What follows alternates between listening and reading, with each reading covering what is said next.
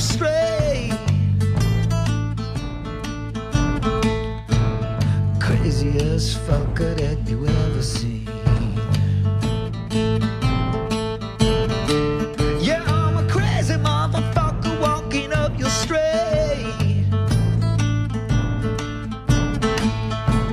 Crazy. Welcome to Working Dog Radio, broadcasting the bite.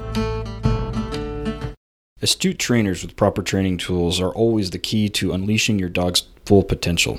For over 30 years, Dogtra has collaborated with industry professionals to create class-leading tools for e-collar training, GPS tracking, and ball training to support dog owners in developing top-notch working dogs. Trusted by professional dog trainers, canine officers, and hunters, Dogtra enhances your training journey with durable training products equipped with patented, accurate, and intuitive controls and technology to ensure the best experience. Join us, and together we can make every dog exceptional. Find them at dogtra.com. This episode of Working Dog Radio is being brought to you by Highland Canine Training, LLC, offering unbeatable police canine training and handler education programs that are science-based, research-driven, and some of the most progressive programs in the industry. Go check them out at www.tacticalpolicecaninetraining.com. That's Tactical Police, the letter K, the number 9, training.com. TrueScentCanine.com. That's the letter K, the number 9. TrueScentCanine.com. Actual explosive odors suspended in silica, not a pseudo. Hit them up. TrueScentCanine.com. At Working Dog Radio are so proud of our relationship with Southern Coast Canine. Bill Heiser does some amazing work down there in Florida. Go see for yourself all they have to offer at www.southerncoastcanine.com. That's Southern Coast, the letter K, the number 9.com. Southern Coast Canine. Better training, better results, better dogs. Yeah, we are back. It's Ted at Working Dog Radio, broadcasting the bite. With me, as always, is Eric Stambro. Eric, what's up? Well, it never got above 45 today. I'm not happy about that. Yes, the sun was out too, and it was freaking cold, man. I'm not ready. I'm a warm weather guy. I mean, I don't mind hoodie weather. Freaking today was coat weather. I had my Carhartt coat on. This is some bullshit. It's not quite that bad here, thank God. Yeah, it's raining. It's weird. It'll still. I haven't taken my boat out of the water yet. My neighbor, I looked where our boats. We have lifts like real close to each other, and I noticed his is still in there too. So I'm gonna outlast him. Where when I take it to the marina, when I drive it across the lake to the marina, I'm gonna have snot coming out of my nose because it's so freaking cold. But I'll win. I will be last. We're at that weird point in the season now where I got to wear a hoodie in the morning, and by about 11 o'clock I'm fucking dying, and I got to take my hoodie off, and I got a sock hat on. I'm like, all right, this is enough. And so yeah, that's what's going on. But aside from that, I got the same stuff going on. I got a bunch of handler schools going on from now until like right before the week before Christmas.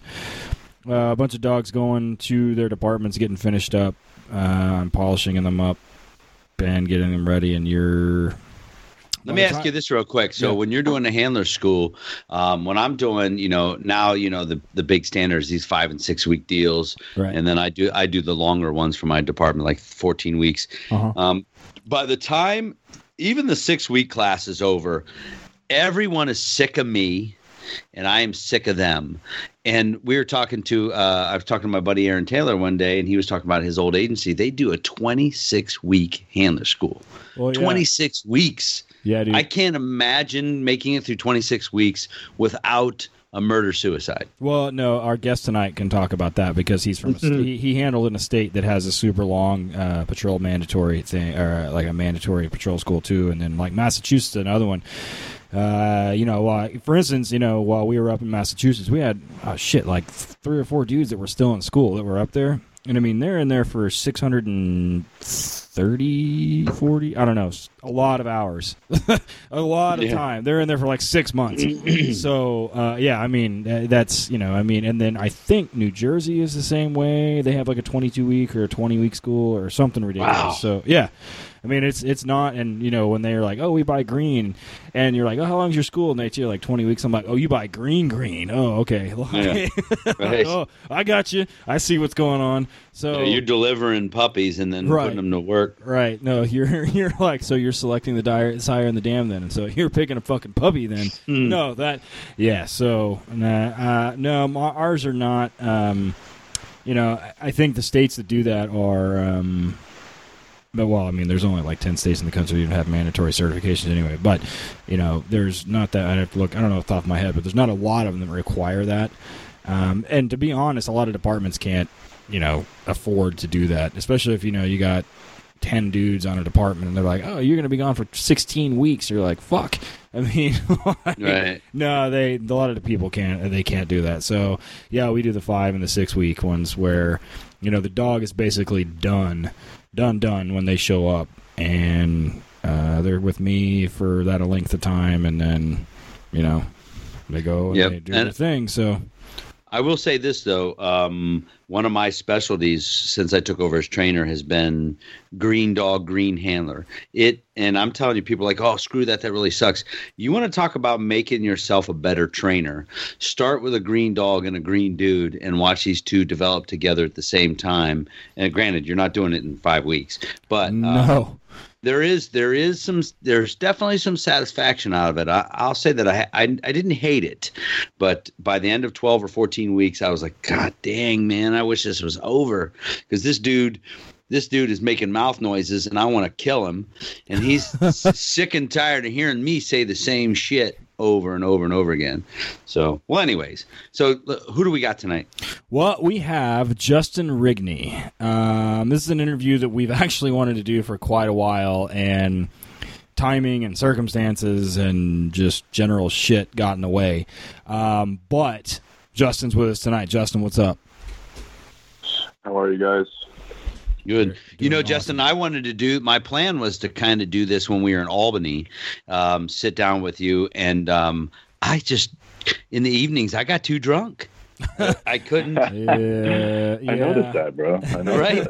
that. I mean, and hey, listen, this podcast paid dividends because I didn't buy any drinks, so it worked out pretty good. That's great, man. So before we get into it, before Ted gets into your background stuff, so I had heard of Justin, through the grapevine a little bit, and I went to one of the antiquated magazine seminars several years ago, and Justin put on a power biting seminar. We'll get into that, his class of power biting, and it's a lot based around the bungee, and I do bungee work. I've shown a ton of videos of it, and I picked up a bunch of little tidbits and tips from Justin in that. He's a real good teacher. He makes his stuff real easy to understand, and it makes sense. So when I see guys like that, those are kind of guys that I like to keep in contact with. So I definitely been looking forward to this, and I really appreciate you coming on, Ted.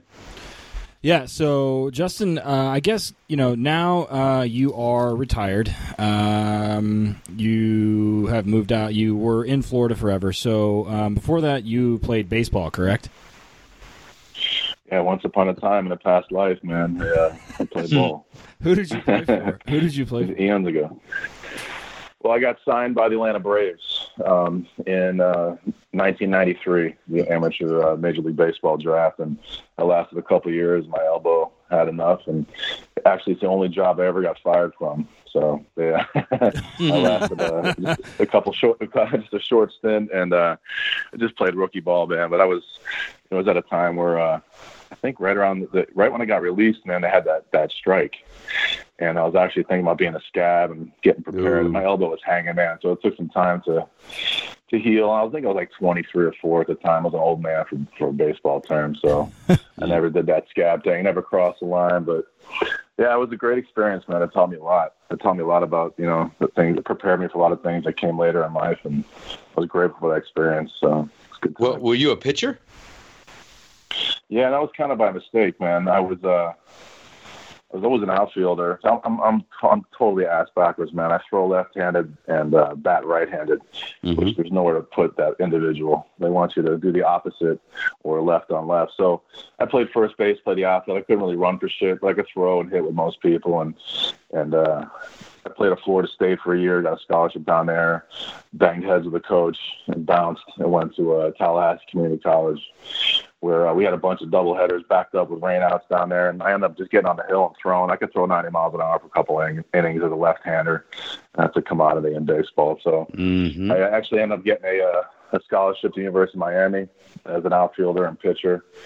And there was a guy there at the time named Laser Collazo who was at Florida State, but he split, didn't like what was happening, went back to Miami, and he tracked me down and offered me a scholarship. So typical shit, man. My grades were no good, and I ended up signing. Detroit was in the 20 or maybe like the mid round, like 15th to 20th round, and offered me a position as an outfielder. My old man said, "Don't do it. Go to school." And after that is when the Braves just drafted me without even talking to me as a pitcher. And then I got my grades back in the summer, and there was shit, and everybody was in Alaska playing summer ball or in Cape Cod. I couldn't get a hold of anybody, so I ended up just signing with the Braves. Gave it a shot for almost 2 years, and like I said, it was a great experience, man. But like I said, it's the only job I ever got canned from. So, what was your pitch? Good time. I started throwing, what did my elbow in is I started throwing 3/4 sidearm, which put a lot of movement on the ball. I couldn't pump 90 for a couple innings, but, high 80s, but with a lot of movement, and I had really nasty changeup. But, I'm just not structurally built to be a pitcher. No. Probably should have been a catcher, but... for those of you who don't know, Justin, have never met him. He's a thick dude. So he's like Bartolo Colon before there was Bartolo Colon. Yeah, that dude, he's a freak of nature, but that dude can bring 100-mile-an-hour gas, and he's built like a linebacker, man. So it was cool, man. In high school, I was fortunate enough to get picked to the Daily News. I grew up in Connecticut, so the Daily News puts on a tri-state all-star game. New York, New Jersey, and Connecticut. They select several players from each state, and they play a game in Yankee Stadium, in the old Yankee Stadium. So that was cool, man. I was always a huge Don Mattingly fan. That was my idol back in the day, and I got to sit where he planted his cleats, man. So that was a really cool experience. I got to play in the Minnesota Metrodome, and when I was at Florida State. So it took me some real cool directions, man. It was a very great experience. So how did you transition from that into law enforcement? Well, that's a little bit of a long story, man. So I, always as a kid, I was fascinated with dogs and animals and stuff like that. And dogs brought me into police work, really is a short answer. My first love was horses, believe it or not. And I actually wanted to be a jockey as a young kid. And I discovered food. You are way too big to be a jockey. Yes, again. Yeah, man. Yeah. So when I was a kid, that movie, The Black Stallion, came out, man. I was just awestruck. That was me. That was my goal, man. But believe it or not, I learned a lot about horses and animal behavior at a young age, and that was kind of the onset of my fascination with animal behavior. But, when I was it became dogs, sometime around high school, but baseball was always my passion. Was really knee deep in that, and that career ended. I always had an idea of wanting to be involved with dogs and training. I had a roommate in college, a guy named Todd Harrell. I had a Rottweiler that he used to do some tricks with. I was just blown away, man. So that was kind of the onset of that. And then it became, when I got released from baseball, I moved back to Connecticut, where I'm originally from, and, started laboring in construction during the day. I was trying to finish my degree at night, and we'd drive around, these delis during the day in Stamford, Connecticut, where I was working, and I would see a guy's business card in all these delis. But back then, there was no social media, there was no advertising, it was yellow pages or billboards. So I would see this guy's business card in these delis. It was called Dogs Unlimited. The guy's named Chris Byrne, who's now operates Stonehill Kennels. He's a very dear friend of mine till today. And he gave my start in dogs. So I called him up, man. I was looking to get involved with dog training. He provided an apprenticeship for dog trainers. And my first day on site, man, he had me in the suit. He had me running his guard dog service route, helping out with puppy training, kennel management. So I'm blessed with that early experience with Chris. And from then on, just to kind of fast forward the tape to answer your question, I got very involved with IPO. Chris introduced me to a guy named John Rodriguez, who in that part of the country in that time was very well known, one of the top trainers. And he was the training director for the Connecticut Working Dog Association, which is an IPO powerhouse back in the day. And I got educated on some very, very strong dogs back then. We shared a field with the Connecticut Police Working Dog Association that was run by a guy named Bill Scribner, which I just heard he recently retired. And, just like it is today, it's a lot hard for civilians to cross over into that law enforcement community. But, back then I was in shape. I was an athlete and I was dedicated. And Bill Scribner kind of saw that I could help him with his program. So he put me in a suit. I started decoying Napa Water certifications in the early 90s. And I was hooked, man. I'd hear all the war stories, man. The guys would get together and talk about the pursuits, the bailouts, the tracks. And, obviously being a huge fan of dogs, I was hooked, man. And that was my dream. So, simultaneously, I started processing for agencies up in Connecticut, but it was the polar opposite of what was happening in Florida. In Connecticut, you had 200 or 300 applicants going for 2 or 3 jobs, and they were pretty much granted already. They're just going through the motions. So it was very difficult to get on back then. This is in the the late 90s. So I'm doing my IPO thing, man. I'm doing a lot of pet training at the time, knee deep and trying to get educated in dogs. And there's a guy named Phil Holscher, who is one of the godfathers of IPO in this country.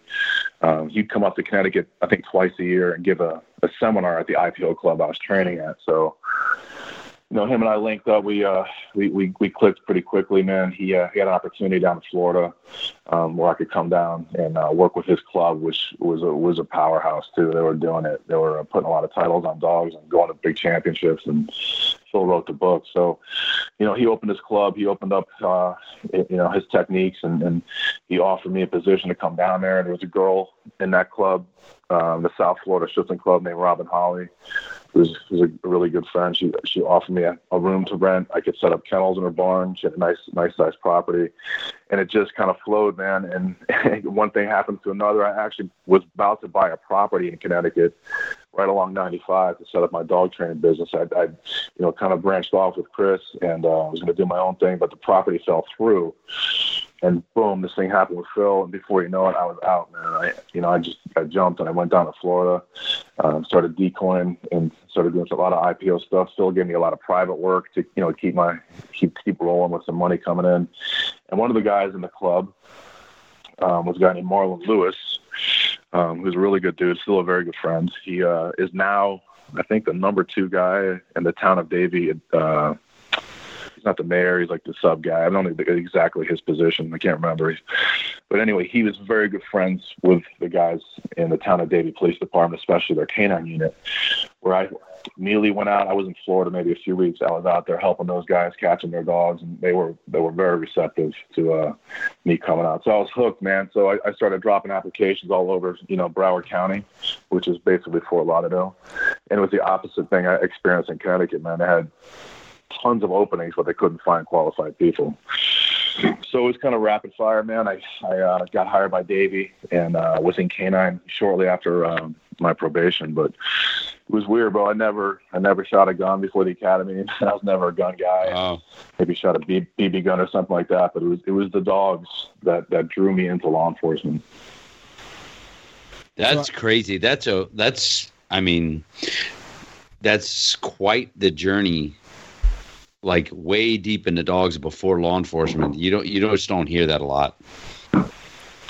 Yeah, I've maybe run into a couple of guys that kind of went in that route, and it blessed me, man. It gave me so many opportunities, but in the same breath, it cursed me, and I'm sure we'll get into that a little bit later. But it's I'm so grateful for the experience that I got as a civilian dog trainer, and it's I'm like a behavior junkie, man. I'm a total behavior geek, and I've just been fascinated from day one. It's never stopped, and I've just been very blessed and very fortunate to be in front of people early on in my career. The early imprinting of the dogs is crucial. Well, it's the same, I believe, in people. I was very fortunate. Back then you were a victim of your geography. Wherever you're at, wherever you're growing up, and whoever's around you, you either you mold and they teach you, they educate you, and you maybe just a kind of your ceiling is what they know. But I was blessed, man. I was very fortunate to be in front of people that were very, very talented, and it opened my eyes and exposed me to some other trainers. And it was always, for me,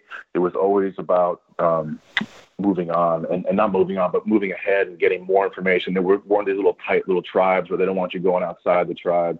It was always open. Like that guy, John Rodriguez, I mentioned, he always, when there was seminars going on, he invited me. And, especially with guys like Helmut Reiser and some of those early on, those guys that were manipulating behavior and aggression before it was even thought about. And so, man, it's a little bit of a different story. Most guys become cops for their own reasons, and then they see the dog thing and they gravitate to it that way. But it was the opposite for me, man. Dogs brought me into police work. Yeah, that's definitely the opposite way of going. So, were you, when you get into it from Connecticut, you like a fish out of water down there in South Florida? Well, for me, man, I was just, I was embraced by a lot of people that were open-minded and wanted to learn and wanted their dogs to be the best. And they, we're going back almost 20 years. So I was still pretty young in my education, but I was equally as hungry, if not more. And they liked that and they embraced that. And, it just got fast-tracked. And back then, man, it was when, 9/11 popped off and the world embraced cops, and it was just a different era, just a different time.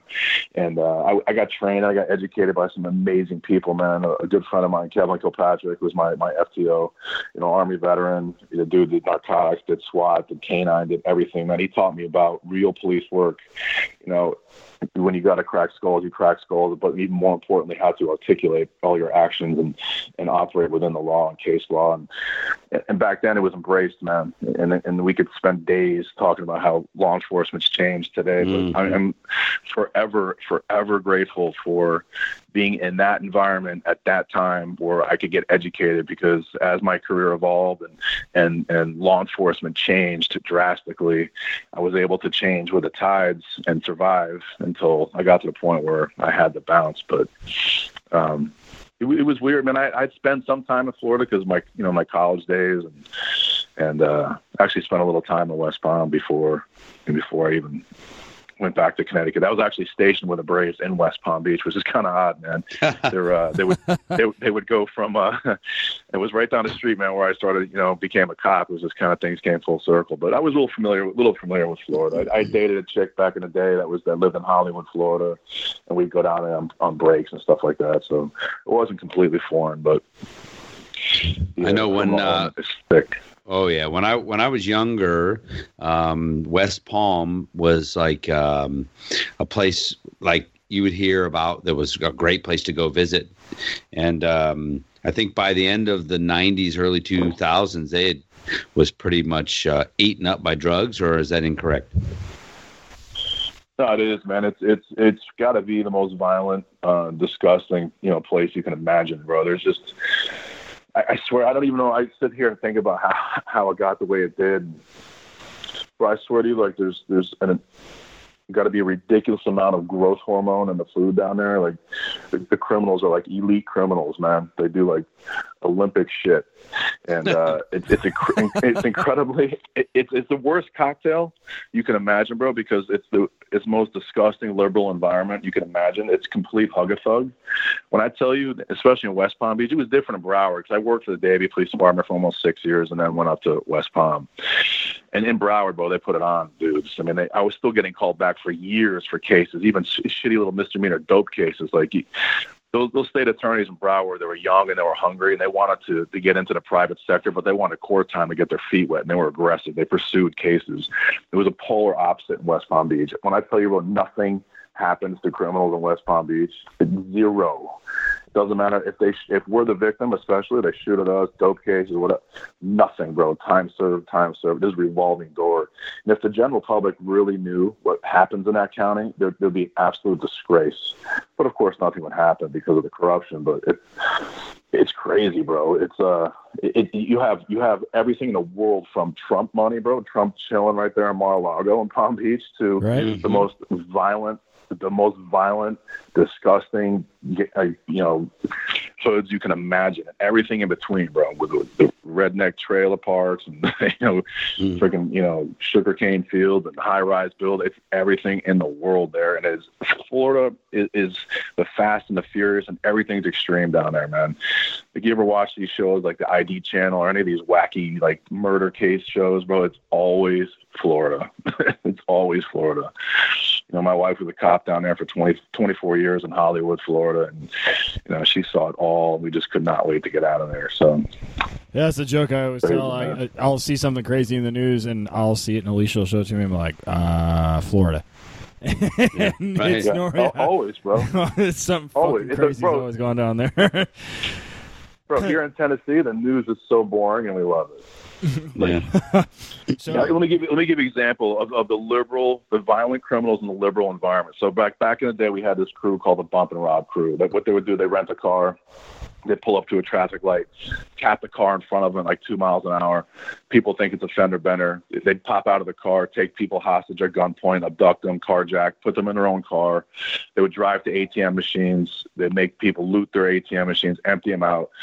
Pistol whipping. There was shootings. There was rapes. Just a nasty, nasty crew, bro.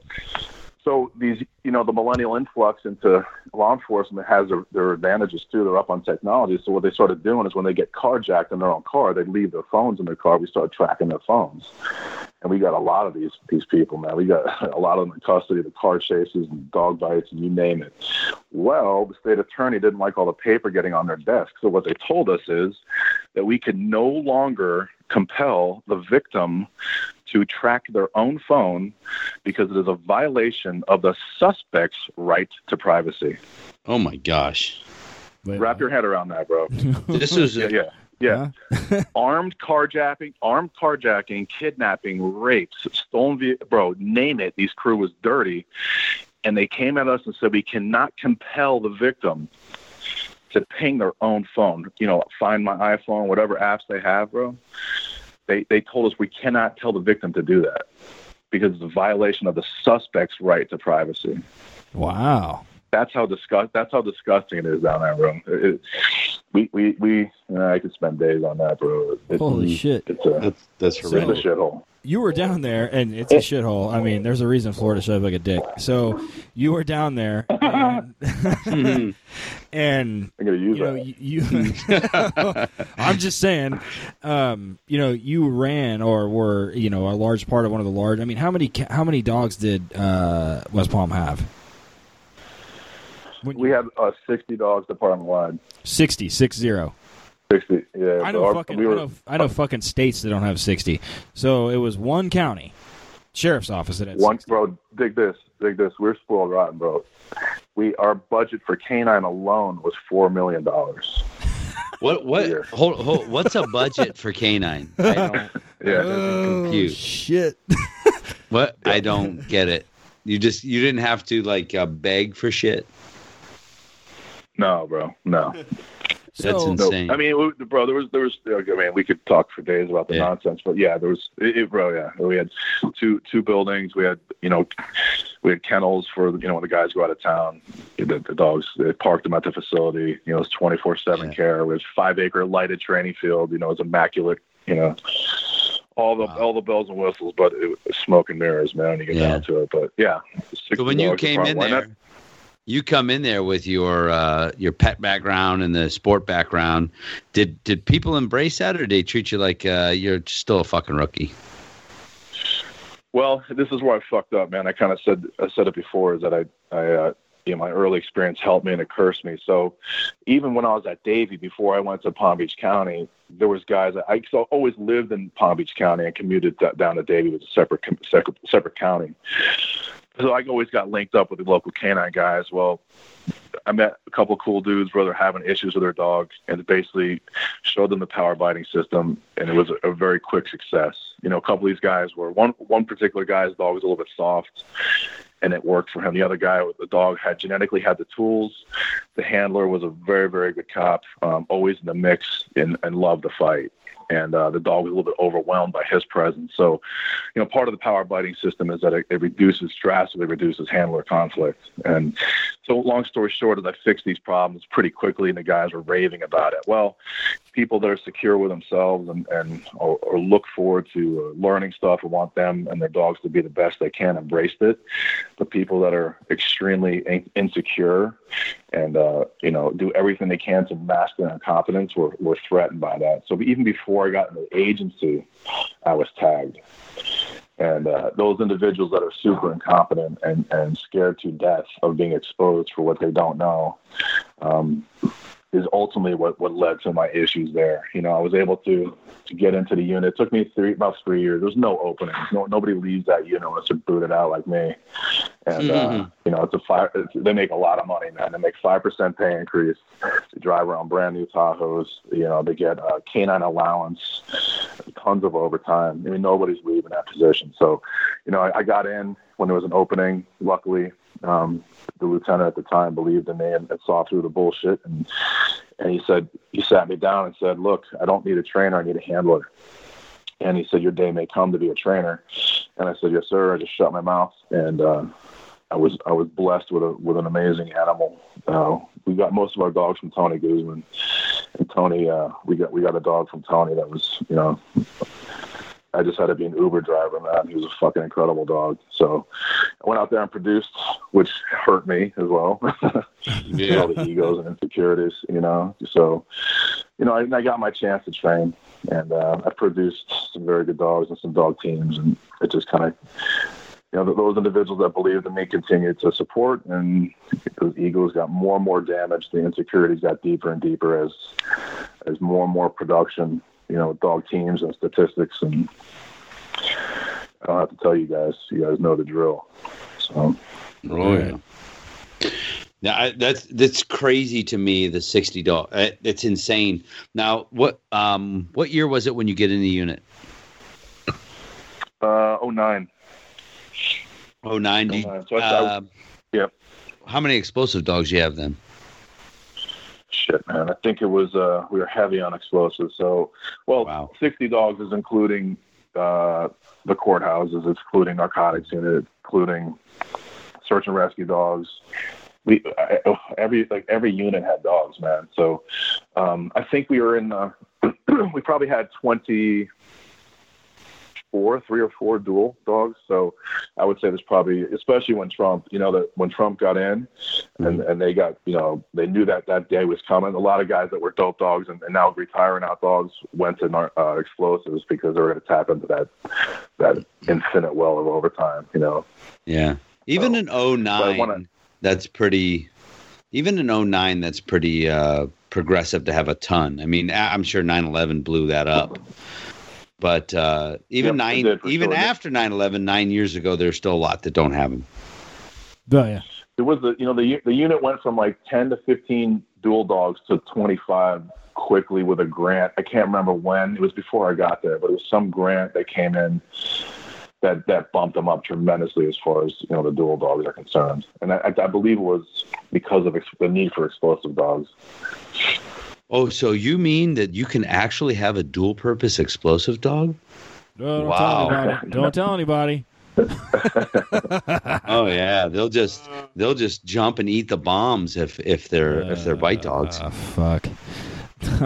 Yeah, we always got the maximum return on investment. The dogs were capable of doing dual, so we always did it. And even our star dog was a dope dog, and the GSP that I just did before I left, she was a dope dog and a tracking dog. So yeah, we always got the most out of their money. I literally just finished one exactly a GSP. He's in a county that has one of our dual-purpose narcotics and apprehension dogs, and then we did like the sheriff is, the undersheriff is one of our former handlers, and wanted a dog that the dual purpose dog they have is not. They cannot take him in public.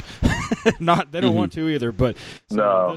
this one, like that's what he's for, like Amber Alert, search and rescue stuff. Because we have tornadoes and whatever else, and so they wanted their own. And he does, Amber Silver Alerts. He does narcotics, and he's a cool little dog, man. I mean, and his handler's great. Drew is a good handler, and I mean.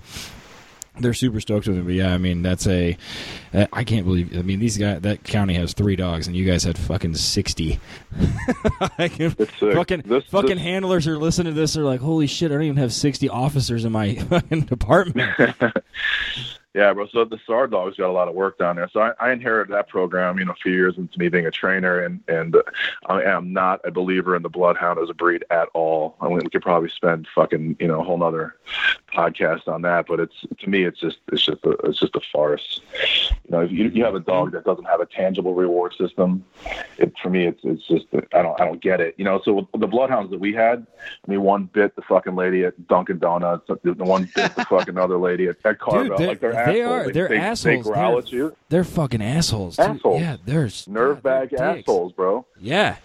So all these dudes that are doing these hot tracks and all this stuff, these bloodhounds, what's the reward system? It's fucking hugs and kisses for the track layer. Well, from then the person that. Yeah, and then you have the whole issue, like Eric and I both are big proponents of, I hate and almost flat out refuse to train a dog to track that doesn't bite. And with very rare circumstances. Oh, yeah. And so, Eric has said it, and Eric has gone off the deep end on it several times before. But, it is what it is, and it's a Southern thing, and I get it, and whatever else. And there are other agencies that do it, but I personally just don't believe in doing that. But yeah, no, and those dogs are dicks.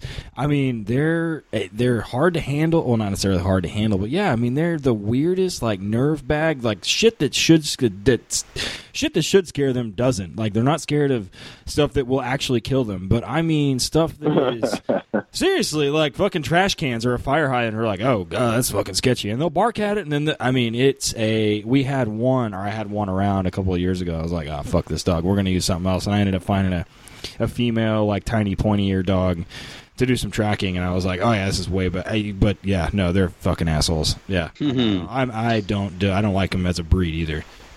So you're back there. The reward system is something they don't give a shit about. They don't want the hugs and kisses. They don't want to be touched. They don't want to be fucked with.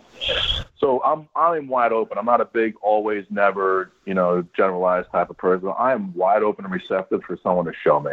Actually, my buddy Mike Lilly down in Hendry County, he's got one that he swears by, and he's a fantastic trainer. So I trust his judgment. But for me, bro, my little narrow scope and experience of the breed, So that's why we went to the GSP, and the one we got she was amazing, bro. A fucking vacuum and a marathon athlete. She could just go and go and go.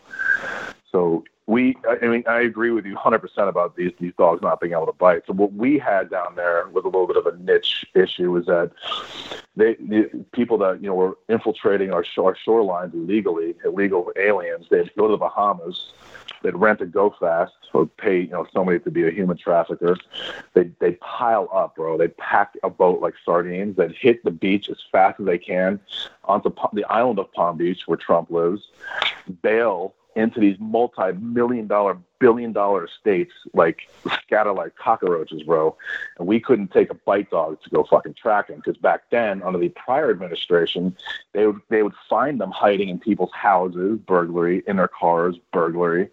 And what would they do is the Customs and Border Patrol would grab them, give them a $7,000 coupon, and say, "Welcome to America." So, but once the administrations changed, I developed a little protocol where, because bro, they would fight. They would fight with you too. They do burglaries. They'd fight, actively resist you. And we had a floppy-eared, speckled friggin' dog at the end of the leash. So I developed a protocol where, because my administration would not allow a bite dog, that we'd have the hound out front, or the pointer. She'd be doing the initial tracking. I'd have 2 patrol dogs on short, at a flat heel, flanking her, that they're readily available if necessary. So I would never, ever, ever consider tracking a crime with a floppy dog. So I'm right there with you. But I developed this protocol because the island is very small. If you've never been down there, there's one way, there's a couple ways onto the island. But as soon as a crime pops off, they lift the bridges, and there's no way onto the mainland unless you're swimming. So if it was a go time, we've had some apprehensions on other crimes, and it's like shooting fish in a barrel. You're not getting off the island. So, but not deploying with a floppy-eared dog. No. So you're back there. You're working a dog. You got 60 dogs. That's a lot of dudes. So take a second if you want to, and shout out to any dudes that were just like taught you some shit, like guys that were amazing there, that were doing amazing work. From the beginning or in my police career? Just at your unit. Well, there's some very talented individuals, man, that they've, since my shit popped off, which we'll probably get into, is they've been issued a gag order that they can't speak to me. Mm-hmm. And I would never, push that issue with them and put them in a position where they could get as fucked as I did by the corrupt mafia administration they work for. But there's really good dudes. There's a guy named James Barca who's a fucking phenomenal guy. I haven't talked to him since my shit popped off. Terry Sneed, phenomenal fucking handler, man, with a super, super fucking dog. Adrian Maldonado. Some of those dudes, they're putting in work, man, and they're doing good shit. And it's that administration does not want any of their cops doing police work. So, and especially the new guys getting in, man. Like right now, like when I got booted, it created a vacuum with some other shit, and some other guys got in. But they're in a detrimental time to be working a dog in that environment because they're brand new and they're getting trained by incompetence, and they don't really want them using their dogs. And there's going to come a time when that 1%ers out there where they got to use their dogs who are young and experienced and didn't receive proper training. And my heart sinks thinking about them being out there and in that environment where they're not prepared and the dog's not prepared, man. So, but anyway, there's some. Go ahead. Or they're second guessing themselves at that second. They're like, this, I don't want to get in trouble.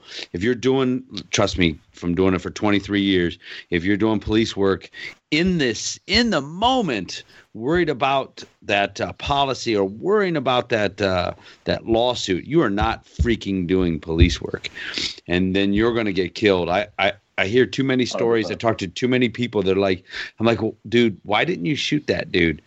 I was worried that I'd get sued, or I was worried about getting in trouble, even though it was split second, and you were right. You still hesitated. That gets guys killed, and with the dog, they will hesitate because they're worried about administrative bullshit. Yep, they're handcuffed, bro. Physically, they're handcuffed. Emotionally, they're handcuffed. It is. I feel like I dodged the bullet, man, literally, and got out when I did. My stepson got out of the Marine Corps. I did 4 years there. Got out as a staff sergeant. He was his father and my wife, his mother were all cops. Cops were in his bloodline. He's a patriotic kid, and he wanted to pursue this career. We're grateful he did. He's now making a ton of money spinning wrenches on working on turbine jet engines, man. And it's terrifying to think if you got it. Just imagine starting over today, man. And in this environment, and I know you're getting out, Eric. Ted, you're a fucking genius for never getting in. But it's a tragedy, bro. Because to me, I was law enforcement's biggest fan. I love that job. I loved it too much, man. I was in early, stayed late, blood, sweat, and tears, and I dedicated to the dogs, to the handlers, to my county, bro. It went from the best job in the world, coming off 9/11, and 18 years later, whatever the math is, 17 years, and becoming the worst job in the world. And it's crazy how it's twisted, man. It is absolutely crazy. I cringe thinking about having to start over today. Absolutely bizarre, man. And people know it too. They don't want the job. So we typically have I tried out for my police department in 1995, and there was, 750 people that took the test. Back then we're talking about a 150, 180 man department. So 750 people take the test. We just had a test not too long ago, and after the written test, which is pretty easy, and then the PT test, which is very easy, we had 19 people. 19 God, bro. people. It is circling the drain, and it's over. Like, the epidemic is here, and it's over. Because look at if the millennials would even get motivated enough to stick their fucking hand out to take the torch, there's no even torch to pass it to. The prior administration and what these police administrations bought into all that shit to go fuck cops, to go after cops, and all the power and control bullshit that these mafioso wannabe administrations play. They don't. I mean, they're thinking they'll be long gone and they won't be affected by it, bro. But it's over. Like, you're not going to find anybody to do the job. Like, my best year, I flirted with $100,000, breaking my ass. Cops make good money in South Florida, bro. But I was in a shooting 2 years ago, clean as it gets. Guy tried to fucking kill me, and I had to defend myself and people around me, bro. And I am still fucking getting sued today. Like, all my personal assets are on the table. It is not worth $70, $100 fucking grand to do that and have to deal with your corrupt administration to turn their back on you. It's crazy, man. And it's sad because, like I said, bro, it used to be the best job, especially working a dog, man. It used to be the best job in the world. All right, we're going to go ahead and take a second here and get our sponsors up and running on this thing. Then we'll get back and we'll get into a couple things and kind of get into the power biting stuff with Justin and where we're headed in the future. Proven Canine Training, proven results, providing scenario-based training for law enforcement based on years of law enforcement and military service. Creating dogs for scent detection, tracking, patrol, and obedience. National certifying official for all aspects of canine and canine-related work. Watch for seminars across the country near your locations in Northeast New Mexico and Amarillo, Texas. Find us on Facebook and Instagram by searching Proven Canine Training, the letter K, the number 9, or at www.provendogtraining.com, or give JJ a call at 417-844-5816. Eric here. Like many trainers, Ted and I go through toys with the hard super chewer dogs we typically have in our kennels. So we need toys designed to withstand the grueling reality of high drive working dogs. That's where USA Canine Dog Toys excel. Their toys are made from an extremely durable rubber compound. They have reward toys as well as food dispenser toys, all made to last and are very affordable. All the toys are military themed. Go to the website, www.usa-canine.com. Check out the grenade-shaped toys. They got the cherry bomb. They got a lot of other great things over there, military-themed toys. Here's the best part. A portion of all USA Canine proceeds go to support military working dogs and other veterans organizations. And that's freaking badass.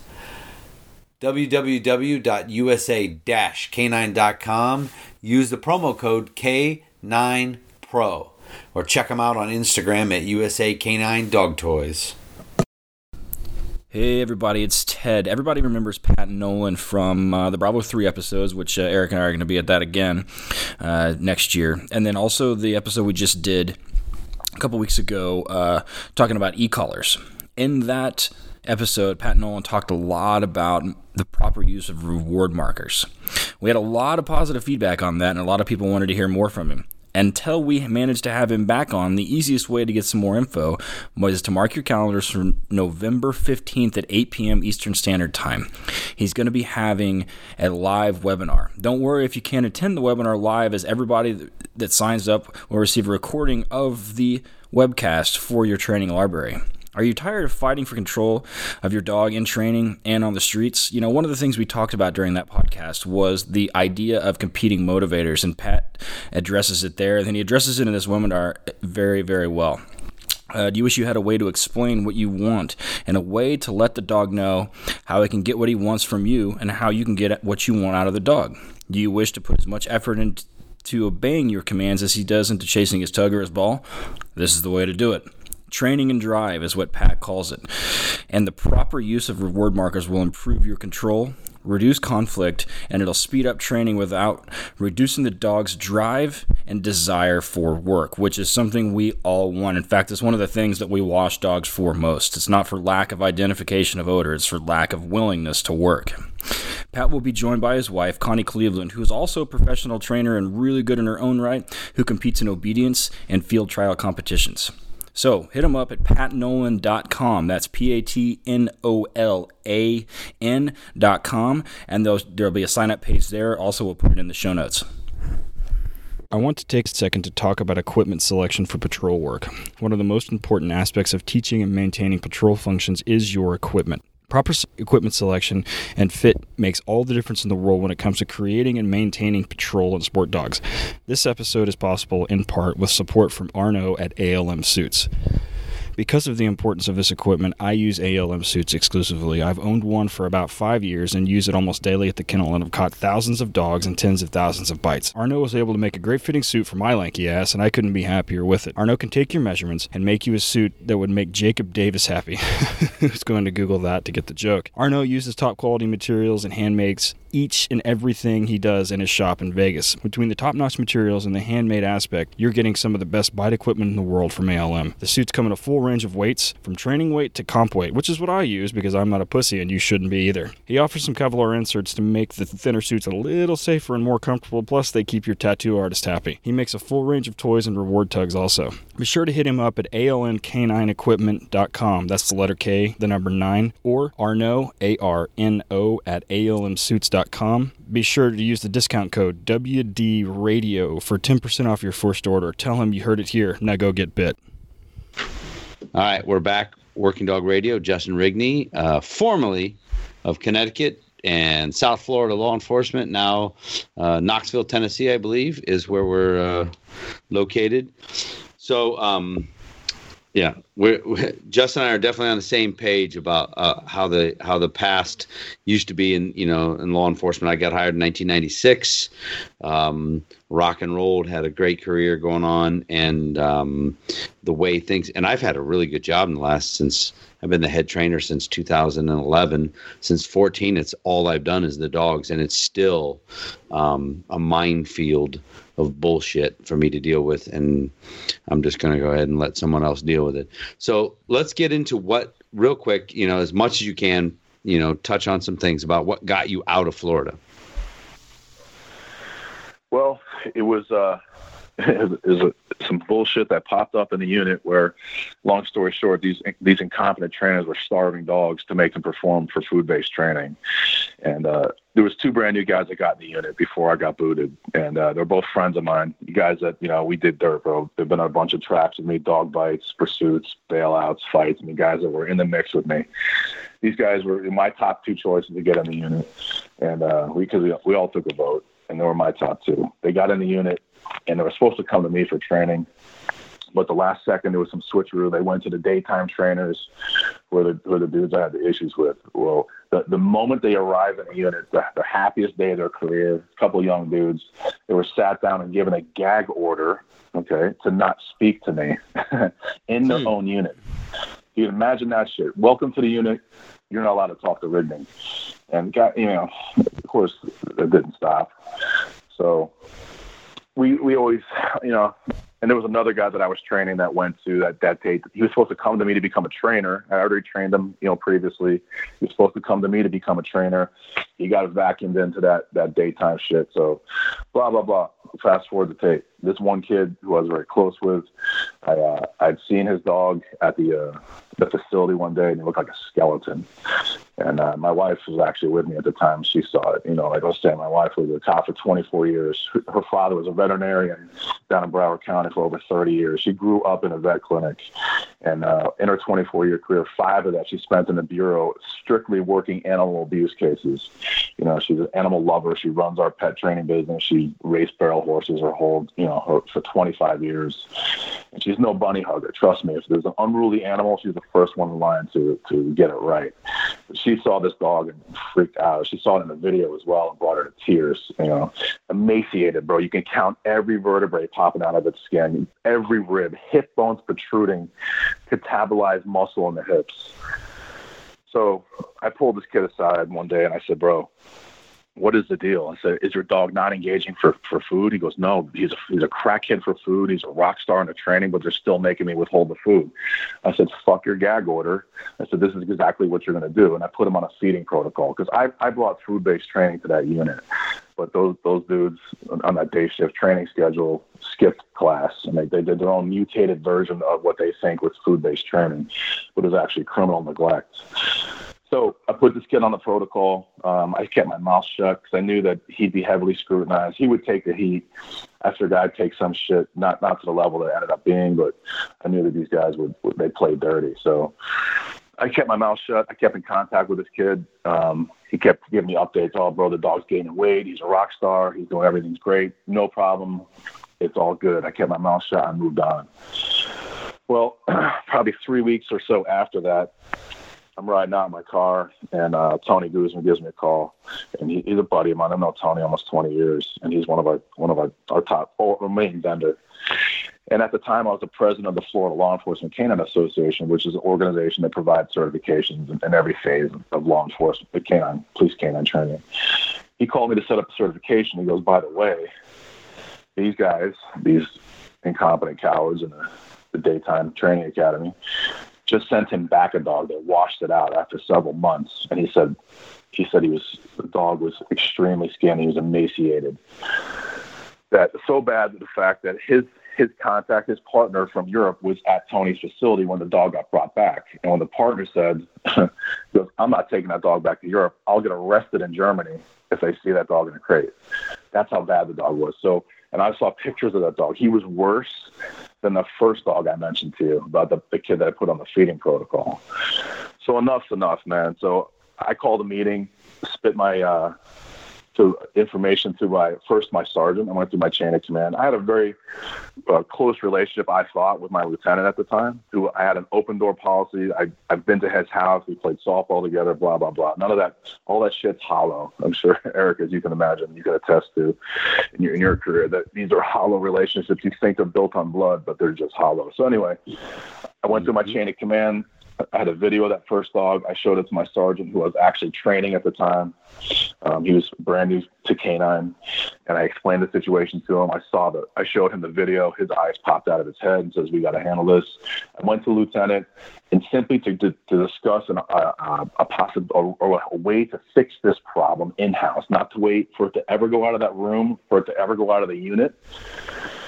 But these dudes, they're masterminds at the manipulation game. So in my agency, SWAT ran the entire agency. They infiltrated every unit and division, and K9 was no different. So SWAT ran everything up to the top of the food chain.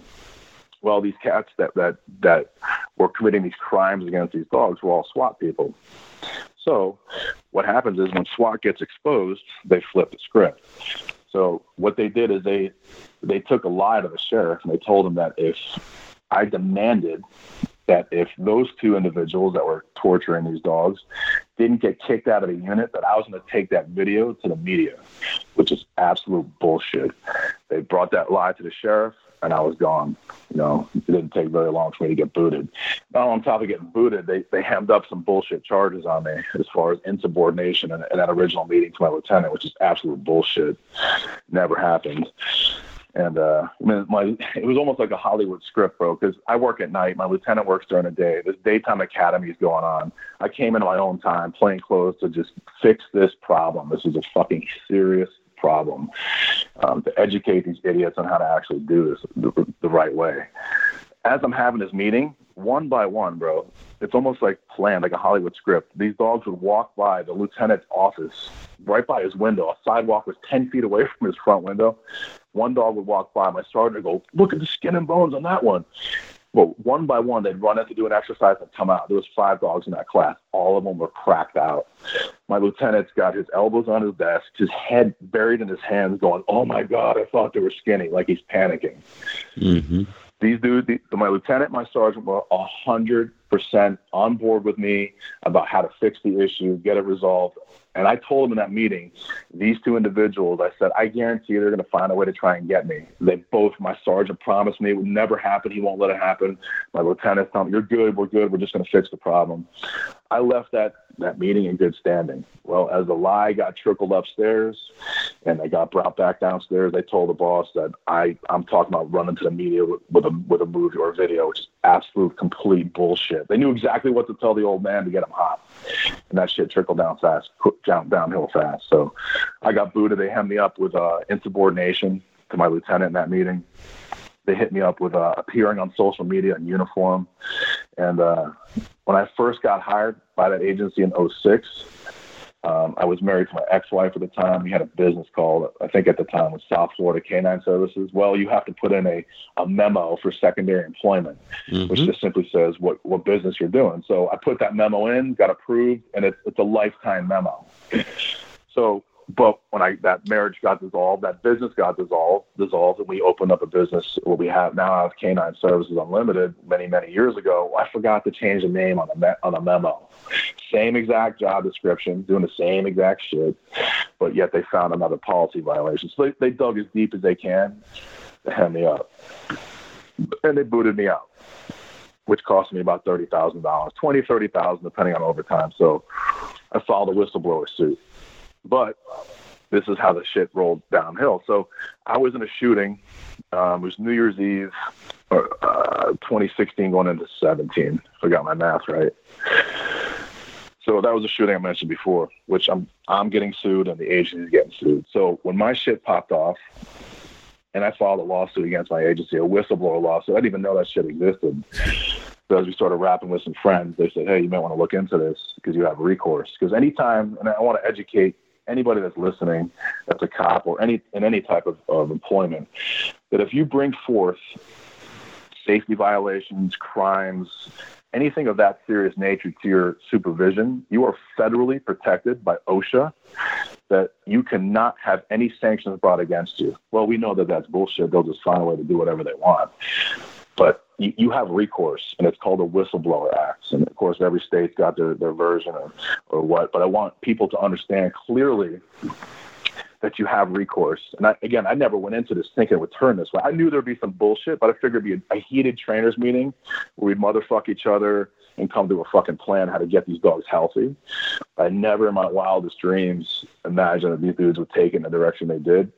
But in the same breath, I have no regrets. They did me a favor. They've blessed my life more than I can even imagine. But to the listener, especially the people in law enforcement, you have recourse. And I've got one of the top labor attorneys in Florida that has taken a tremendous amount of money from my agency for the same dumb shit that they always do. Yeah, it's weird because when you're going over this history, when I met you, you were the president of that Florida Law Enforcement Canine Association. I think it was in Louisville, Kentucky. At that seminar, that must have all broke off like right shortly thereafter. Probably did, man. My timeline gets shitty, man. I got so much shit going on with bullshit that I get the timeline gets clouded, but it's that was it, bro. I got booted, and I knew that I had a buffer. Like the administration I work for is extremely vindictive, man. It's no secret. They get you, and they get you, and they keep getting you. So especially if you decide to fight, and I knew I couldn't fight from the inside. So normally what happens is, when you get put on administrative leave, because I got put on administrative leave, bro, they took my gun, they took my car, they took my dog, which was my fucking dog. I've had him since he was a puppy. I donated him to the agency, and nobody can get their hands on him. I'm always an asshole. So the kennel setup is not ideal. It's small, it's like a little 4x4 on one side with a guillotine door and 4x4 on the other. It's not indoor-outdoor. It's completely indoor. So nobody can get their hands on this fucking dog. So I'm telling them, I'm begging, I'm like, please let me go to the office. You strip me of everything because they conjured up these bullshit insubordination charge on me. So I got treated like an inmate, bro. I had to go to my canine facility where it's a gated compound. I had to wait at the gate, wait for the daytime watch came out to escort me in like a fucking inmate to pick my dog up and let him out for 10 minutes a day. One of the times I went to his kennel, bro, there's a care sheet that tells you when the dog was given food or water or welfare check or whatever. Well, I get there, he's swimming in his own shit. There's shit in his water bucket. And then my lieutenant happened to be there. I said, bro, do whatever you're going to do to me, but the dog doesn't deserve this shit. He's swimming and living in his own shit. It's unacceptable. He doesn't deserve it. So a couple of days later, they booted me out of the unit, and I bought the dog back for $1. But you still have him? Yeah. I'm going to do PSA with him. No, oh, really? Fuck. Ted? Yeah. That's the plan. Adrian raised my decoy, so it's up to her what we do. But APSA is our game, and that's what we're going to play for, man. So Yes. Awesome. Yeah, everybody hear that? Right. I heard. I was So- like, wait, what did you say? So you're out. We got a legal fight going on. How do we end up in Knoxville, Tennessee? it's funny, man. Tennessee is a hotbed for retired Florida cops and firefighters, man, because there's no state income tax like there is in Florida, so we don't want to lose on our money. And I learned a funny term here in Knoxville and Tennessee area that they call us halfbacks, man. So Muppets like me that grew up in the Northeast, they think that Florida's the golden grace. You go down to Florida and it takes you 20 years to figure out the shithole, and you move halfway back to the Northeast and you stop in Tennessee. So they call us halfbacks, man. So Nice. So anyway, we had a lot of friends here. We got some other folks that are retired at the same agency as my wife, Terry and Mark May, Hollywood people, and their daughter Kristen was a Broward cop, and she moved up here. And probably about 10 years ago, my wife bought a French bulldog up here from a lady named Lisa Rose, who's a good breeder. My wife came up here and fell in love with it, and absolutely loved it. She came up in the fall, and just this is more beautiful place in the mountains in the fall. So it was always in the back of our minds. We wanted to come here. I had a lot more time, man, because the first agency I worked for was a different pension plan than Palm Beach County. So I lost out, man. So I only had almost about 12 years in that pension system in the Florida State retirement. So I still had 25 to do, man. I had to do 25 years. So I had quite a bit of time, man. So we put together this extra strategy. I knew I had a buffer of time with my shooting case. My agency needed me to play nice because they fucked that call up royally. They needed me to play nice, and I knew it was hands off for me. So I had this window of time before, my whistleblower case was filed. I was getting sued on the shooting. I knew that I had to play this chess match, that I had a little window of time. So, bro, it's God's plan. Doors just opened, man. I knew of a facility that became available, a canine training facility that became available up here, 10 minutes from my house, bro. It's turnkey, 24 kennels, USPCA training field lit. It's amazing, bro. The timing of everything. Damn. The biggest game changer for us, and Eric, I think you and I chatted about it, was, my wife left Hollywood Police Department. She was one of the last few members that got this benefit, that she retained her benefits for life for free, and her insurance benefits. So this whole thing popped off, man. We found out by accident that she can add me to her plan for $60 a month. Done. Oh, I always knew I could. Yeah, I always knew I could make more money in the private sector, especially in the pet training. I'm sure as you're experiencing now too. Mm-hmm. And I love police work. I love working in dog. But bro, after the bullshit, after getting sued for my shooting, it ain't worth it. For all the shit we've talked about, once that insurance hit, bro, we're out. We just hit the market right, bro. We bought our house down there in Florida at the right time. We sold at the fucking right time. We did very well in our house down there. The market was getting hot up here. It just, the timing was just perfect, bro. The guy just planned this extra strategy for us, and it couldn't have gone more seamless, man. Yeah, I saw, because I watch you online and everything. I see got a new vehicle all stickered up. You got picked right up where you left off. Pet stuff is rocking and rolling right away. It did, man. We were fortunate. I was a little bit spoiled in Florida, bro, because the agency I work for has 4,000 employees. Cops got big mouths and they all got dogs. So the word of mouth advertising for pet training was nonstop, bro. My phone would blow up nonstop. I never advertised once. I might put a little shit video on Facebook just to do it, but I never advertised once, and my phone never stopped ringing. We were booked for months ahead, more than I could handle. And there was always a trust factor. They knew me. It was referral from a friend, and they just knew this is the guy bringing me dogs. I'd get the call. They'd say, come get these fucking dogs now before they're in the pounds, kind of thing. Mm-hmm. So moving into a new market, I still go down to Florida, man, a lot. My daughters are still down there, and I still do a lot of business going back and forth. We were doing I was going down a couple times a month, picking up boarding trains, bringing them here, doing the training and bringing them back. That's starting to tail off a little bit as business is picking up. But when we got here, man, it was hitting a whole new target market. So we got the vehicle wrapped. I don't know if you know Adam Katz. He's a dog guy who's got a brilliant Google AdWords campaign that we tapped into his network there, and it immediately paid dividends, man. The phone rings nonstop. it takes a few bucks to get it going, but it pays itself immediately. Like that van, bro. That van from the place I got it has paid itself off 100 times over. I can't go anywhere without getting flagged down. That's still old school advertising, still does work, but as you know, man, it's social media. So that's why you maybe see me a little more on social media now than in the past, because just doing dogs full time, we had to jump into that world of advertising and everything too. Yeah, as much as I hate Facebook, man, you boost a post, if you do it correctly on Facebook, you'll get calls and calls and calls. And it definitely works. So it does, bro. And not knowing any of that side of the world, bro, like that wasn't me. I have a saying: if I can't put a leash or handcuffs on it, I shouldn't be talking about it, because I have a very, very narrow scope of knowledge. So advertising and all that shit. So, I by accident stumbled across a new Gary Vaynerchuk on my news feed. So I grabbed his audiobooks. I can't read shit, bro. I can't retain anything. But I travel so much, I grab audiobooks, and I just was soaking up his stuff, man, and using some of those techniques that he spits out, and just trying to educate myself on how to reach that social media market, man. And I think, like you're saying, Facebook is where it's at for our pet market. That seems to be, IG is a little bit younger crowd. The YouTubers for sure. I mean, my daughter's all up on YouTube, but it seems like Facebook is that target market of people, that are wanting to do pet training.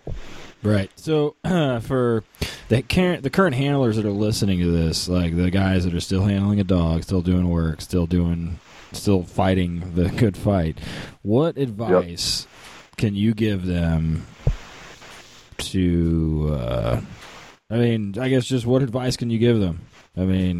Coming from either from you or from Eric, but more specifically from you, moving forward. And the way things are. Yeah, you've heard me run my trap, bro. So this is basically what happens at Cop 101, is that you have a dude that gets hired as a cop, likes police work, then likes canine. He is a victim of his own environment too. So he's trained by a guy that's got a very narrow scope of knowledge, and it's old school. And it's an old school ground and pound system that no longer works for the dog of today. Since 9/11, the global demand on dogs has gone through the roof, and you guys experience it too, man. It's back in the day, 20 years ago, you could go to Holland, you can get a dog fresh off the Camp Hippie trial field for $2,500, get him over here, torture him with shitty dog training, abusive electric collar training. He had plenty of horsepower left to eat and hunt on the street, no problem. Now these dogs, they're saying they're a year old, they're probably 9 or 10 months old. You have to unlock drives, you have to get them exposed, you have to bring the right style of training. You have to use all four quadrants to make sense of these dogs. There's no more ground and pound, and these guys that haven't evolved are breaking dogs left and right. I don't see how these vendors survive.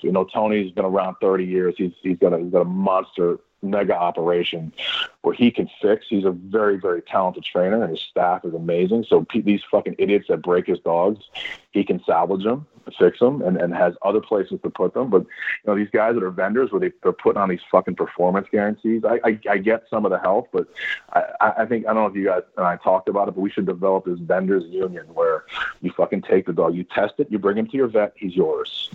No fucking return. Scott, my partner Scott, he and I have refused to sell dogs to people that want a performance guarantee that buy a green dog, and I'm not going to mention the department because Scott will fucking stab me, but they basically said, no, we're not going to sell a green dog to them, give them a performance guarantee, and they were like, why not? And in more words than one, Scott basically told him the trainer was a fucking dipshit, so... Which he is, and he's still a fucking trainer there, and the guy couldn't train a fucking hungry dog to eat or shit outside, but he's their head fucking canine guy, so, and, to say I have a little respect for him is an understatement. He's a good handler, but he's, and he's a good cop, I think. But as far as him being able to take a green dog to finish, and especially now as green as what we kind of define as green now, is non-existent. The guy's skills, and that's what Scott was like, dude, if we give this motherfucker a dog, we're gonna get it back, in 4 or 5 months, and they're gonna tell us the dog sucks, and then we got to replace the motherfucker, and then now we got a dog we can't do anything with. And I'm like, yeah, okay, well, that doesn't sound like a good idea. So, yeah, bro, these dudes bring you back a broke dick dog, bro, way past the agreement. and they want to bring it back to you. And if you don't take it, they motherfuck you in the industry, man. So there's a select few guys I can count on less than one hand that I would give a performance guarantee to, man. And I don't know how they survive. So really, to answer your question, man, what advice I'd give to handlers or younger handlers is that you've probably heard me run my mouth a lot about getting qualified civilians into the law enforcement canine training arena. And the reason I say that is because my career has come full circle, and I've seen both sides. And I know how hard it is to do. And I applaud you, Ted, for the movement you've done and the work that you do. And if, because you're handcuffed, if a canine guy that's in a small agency or a small training group, you show up on a Wednesday, you fucking dick around forever, and you go out and run a little bullshit track, and that's it. You're going to meet the 1%er, and you're not prepared because the agency wants you to stay in your fucking car and do nothing. So you and your dog have to be better prepared than guys like Eric and I started back in the day, where our dogs got fed like on a nightly basis and got very, very street savvy. So your dogs have to be better. And not only that to be better, the training has to be better because they're younger. And like I said, the drives have to be unlocked. You have to use all four quadrants to make sense of these animals. You have to give them time to mature. So I think you guys were talking earlier about the length of schools. I got my balls broken a little bit about time, but I could squeeze 6 months out of these dogs, and they needed it, man. They were a year on paper, but you look at them, you're like, bro. Well, no way. Months. I say that all the time. I say, but on paper, like, I shouldn't be doing what I do and where I'm at. I don't have a resume. Like, I wasn't in the military. I wasn't a police officer. And, I got a lot of pushback from the beginning.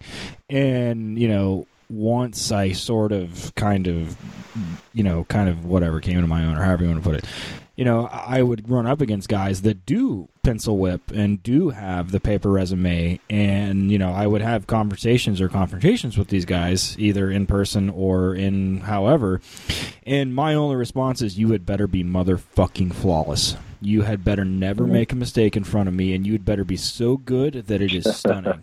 Because I have an excuse. I have an excuse. I'm not a cop. You're right. I don't know what it's like to be on a traffic stop at 3 o'clock in the morning, my backup being 20 minutes away, and the only thing there is to produce is my dog. But I sure as fuck know how to train a dog to make sure that dog is going to save your ass. Can you do that?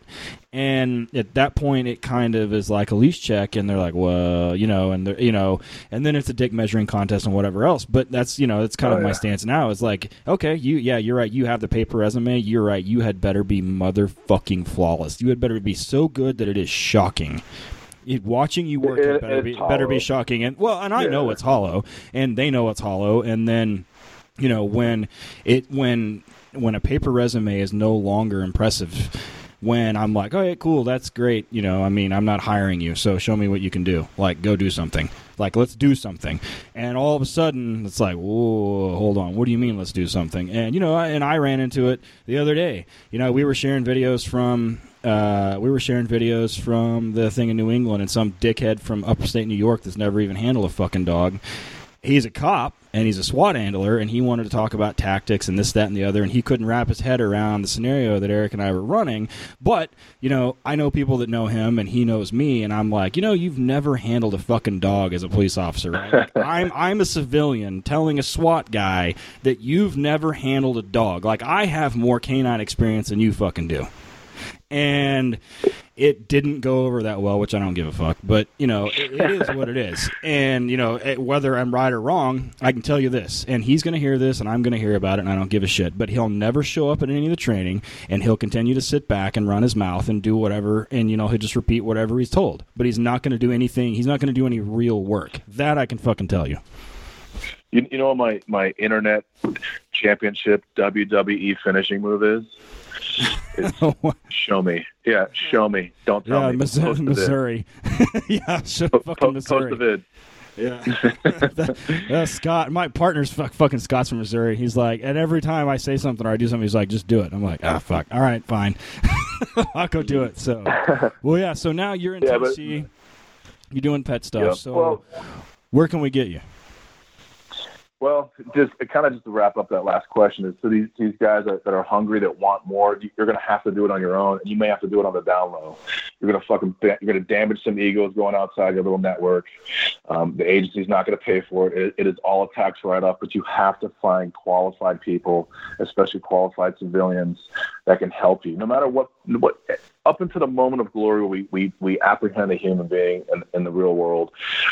Up until that point, a civilian trainer can have all the experience up until that point, and they can also theorize that moment as well too. And so I know a buddy of mine in Connecticut that's a trainer. He's seen more fucking live bites because he does ride-alongs like a junkie all the time. So he actually can put that flag out there that he's seen that shit. But everything, building behavior is building behavior. Preparing for the certification is sport training. So you have to go. And the thing about, when Eric and I started, and Ted, when you started, man, there was no fucking, internet. There was no YouTube.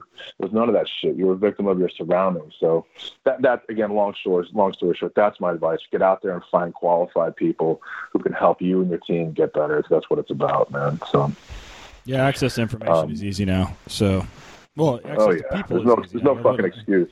Access to people is easy. I'll put it that way. Sifting through the bullshit is the hard part, because to untrained eye, there may be some shit that looks magical, but it's absolutely fucking hollow, dangerous work, Yeah. And that's the thing about social media. It's connected the three of us. It's connected so many of us in this arena that we play in. But it's also got a disadvantage to it, where there's so much fucking bad information, bad techniques, and dangerous shit that's going out there. But and you and I we all do our part to expose it, and that's fun. Yep. Yeah, we just our new chief just banned all civilians from our canine field. We have a couple civilian decoys that come down and train with us that are unbelievably amazing. Yeah, one of them's really fucking good, Jake. Yeah, banned. Yep. Can't come. We had a guy who's in the vice president of our association who retired. If he didn't keep a commission somewhere, he was banned. The guy handled dogs for years. Yeah, just banned him because I don't know. They thought maybe there was some impropriety. Get the hell out of here, man. Anyways, so what do you? I don't miss it. No. So what do you got going forward? What as far as you got some classes coming up? You got anything you're doing? Where can you? I know you do lessons. You'll do group training. You'll do a lot of things. Talk to about that. Well, when I left you guys in Albany, I shot down to New Jersey. Chachi De Lorenzo asked me to come and do e-collar class for his people there, and it was a great time, man. It was in Columbia, New Jersey. So that I got some good reviews there. I got asked back to do a power biting class at Kristen Tedesco's place in northern New Jersey, and also another e-collar class down at southern New Jersey, almost in Maryland. So I'll continue to do that. I have another e-collar class coming up in the middle of November in Front Royal, Virginia, for a group there, and just keep getting out there and keep doing more. So when I left law enforcement, I was grabbing everything I could, that came my way, and now I have to kind of scale back a little bit, because the pets are what pay the bills, man. And I got to be here for my pet dogs, my wife, and she maintains everything she can while I'm gone. But being on the road a week's tough, man. It's tough. So I was doing 3-day seminars. I scaled it back to 2, and I'm trying to do only just one thing a month, so I don't miss too much time with my board and trains. But I do really enjoy teaching. I get as much out of teaching as I would be a student, because the feedback is very important. Because when I teach in small groups, I go around the room and ask people their experience, what their goals are, tell me about their dog, and a little bit of, about the dog and the people's background. And that opens the floodgates of information and the dialogue that goes back and forth. And it's in those moments where we learn a lot about things, and it allows me to understand my audience and what direction they're going. And it's in that feedback and that dialogue that I get a tremendous amount out. It helps me hone my skills as far as a teacher, but also things I should add into my toolbox to make sense to the audience as well. But for me, it's day to day. It's just grinding out the board and trains. It's the pet business is for me. Being fortunate enough to grow up in IPO. I played in some ring, and some other sports and stuff. It was actually Canine Pro Sport before it was PSA. We're going way, way back. And of course, my experience in law enforcement, being able to plug in my civilian experience into the real world. Nothing has educated me greater than the pet dogs. Eric, I don't know if you're experiencing that, but for me, these dogs that we get, they're basically Ferraris built to race on the racetrack. Man, these dogs we get from Tony Guzman, he's got a breeding program where he's developing these crosses of Mals, Shepherd crosses. And bro, they're fucking amazing. They're amazing creatures. They have the horsepower of a Mal, the clarity of a Shepherd, and it's just the health, because they're a mutt. So they're healthy as shit, and they have an off switch, and they're livable. They're just fucking such cool dogs. You have to be a decent trainer, but those dogs do a lot of it. For me, when you have a pet dog that comes into your program that is fucking spoiled rotten, has been treated like a prince or a princess its whole life, it's a nerve bag. It has no drive to even live or breathe, and it's just been empowered to be a bully in its little environment and get away with such unwanted behavior for so long that it's just programmed. So when you can get a dog into your program and you can get them through everything at the end of the program, make them look like they're happy about their job, they're very clear on it, they know there's consequences for stepping out of their lane, but you develop and prepare a dog to go back into their environment where you educate the owners on how to maintain the work.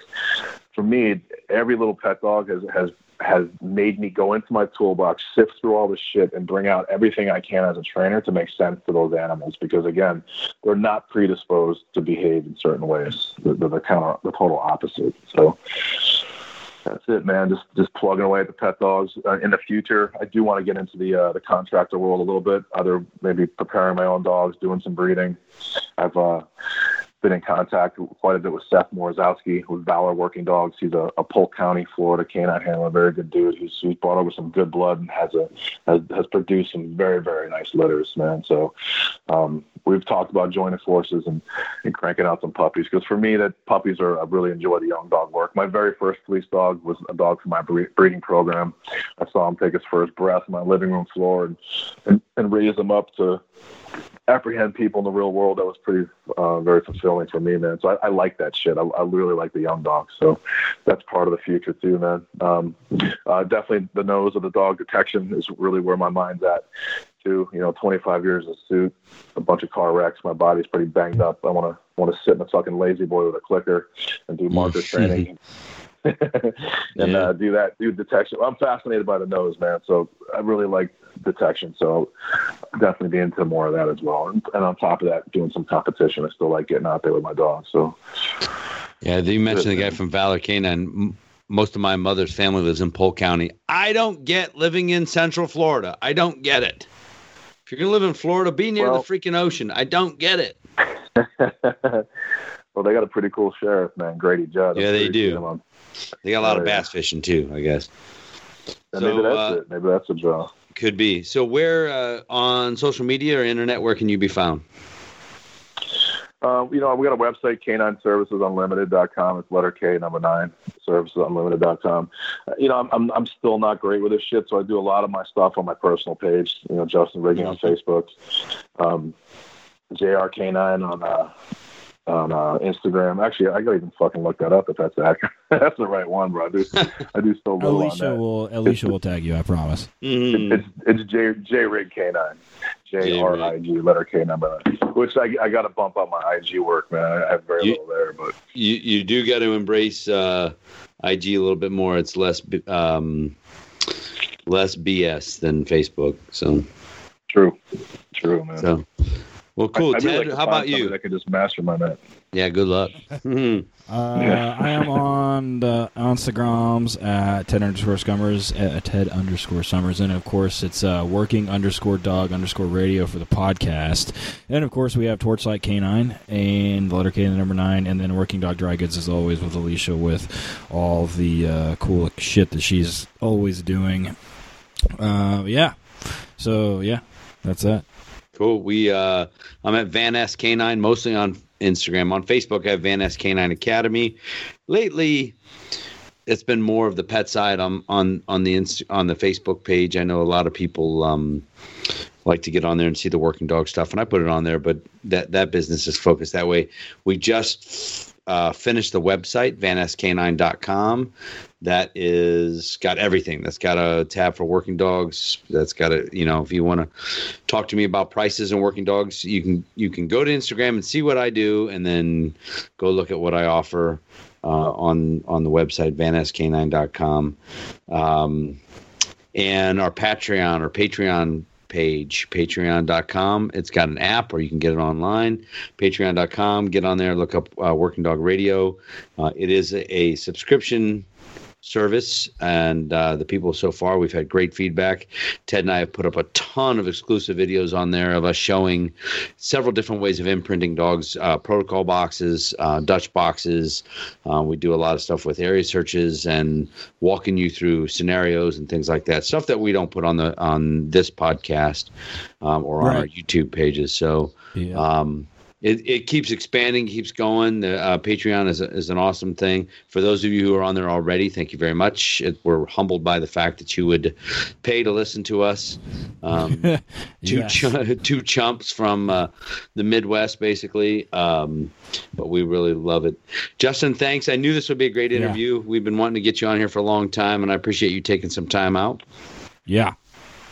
Well, I appreciate the opportunity, man. I'm honored that you guys asked me. I'm a fan of your work. You make a lot of my long drives back and forth to Florida, everywhere else, doable. So I appreciate that, man. Yeah, awesome. We need to have you back on and do the power, specifically just the power biting thing. Cool. We should schedule that after the first year, though. Yeah. Yeah, right on, man. Yeah, right. We'll come back. We'll do the entire power biting episode, so everybody will look forward to that. Huh? Yeah. So. Cool. Everybody, so check out Patreon. Email, share on either Google or on iTunes. But yeah, thanks, guys. All right, thank you. Thanks. Bye-bye. Proven Canine Training, proven results, providing scenario-based training for law enforcement based on years of law enforcement and military service. Creating dogs for scent detection, tracking, patrol, and obedience. National certifying official for all aspects of canine and canine-related work. Watch for seminars across the country near your locations in Northeast New Mexico and Amarillo, Texas. Find us on Facebook and Instagram by searching Proven Canine Training, the letter K, the number 9, or at www.provendogtraining.com, or give JJ a call at 417-844-5816. Everybody loves stuff that goes boom. And we couldn't talk about stuff that goes boom without talking about Tripwire Operations Group.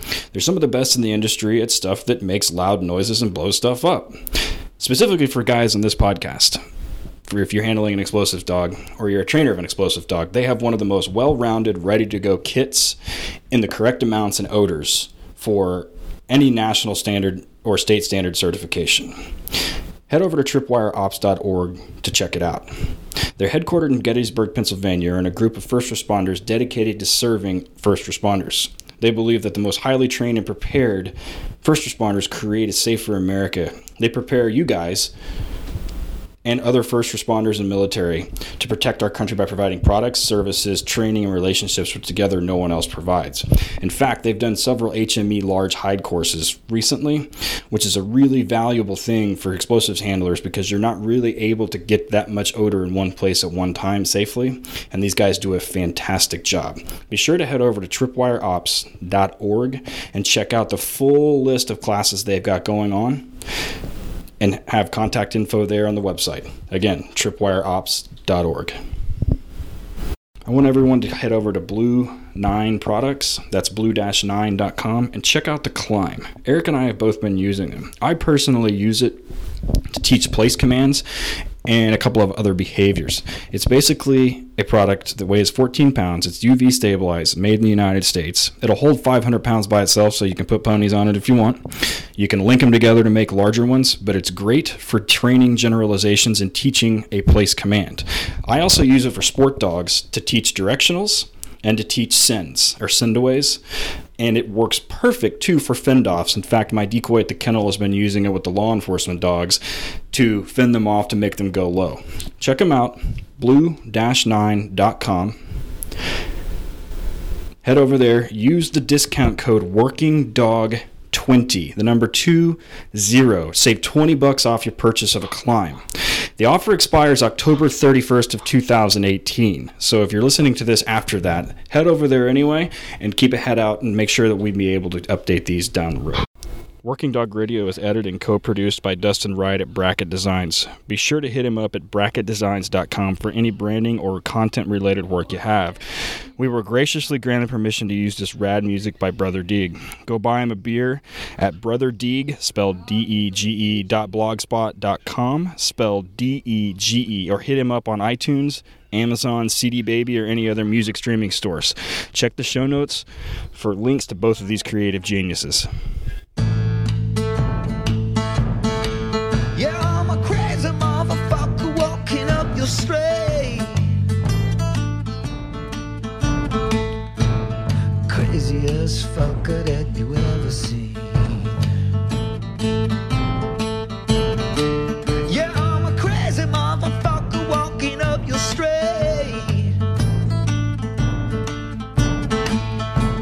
Crazy. Welcome to Working Dog Radio, broadcasting the bite.